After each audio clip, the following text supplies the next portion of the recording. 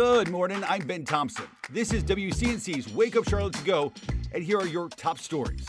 CMPD asking for your help identifying men accused of placing skimming devices on ATMs in our area. Take a look at your screen. Police say these men are the ones who have been placing devices that steal credit card information on machines across the area.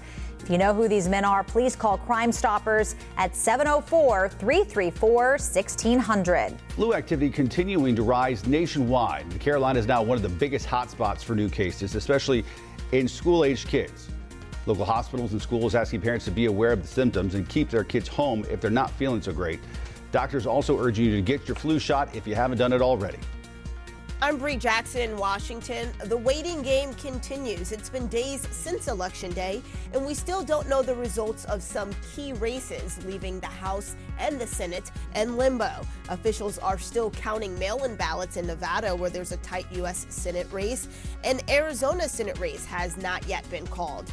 And in Georgia, voters will head back to the polls in December to decide a winner in a runoff election. Meanwhile, President Biden is now overseas, where he will take part in high-stakes meetings, including at the UN Climate Conference and the G20 Summit.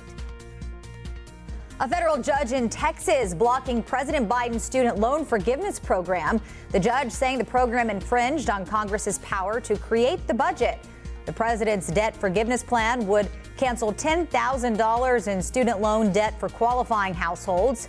Pell Grant recipients would have gotten an additional $10,000 in debt forgiveness. The Carolina Panthers sporting their new uniforms and alternate black helmets, picking up a much-needed win last night at Bank of America Stadium. The Panthers beating the Falcons 25-15, moving to 3-7 on the season. They're back in action in 10 days, heading out to Baltimore for a Sunday afternoon showdown with the Ravens. Thanks for listening. You can find all these stories and more right now on WCNC.com.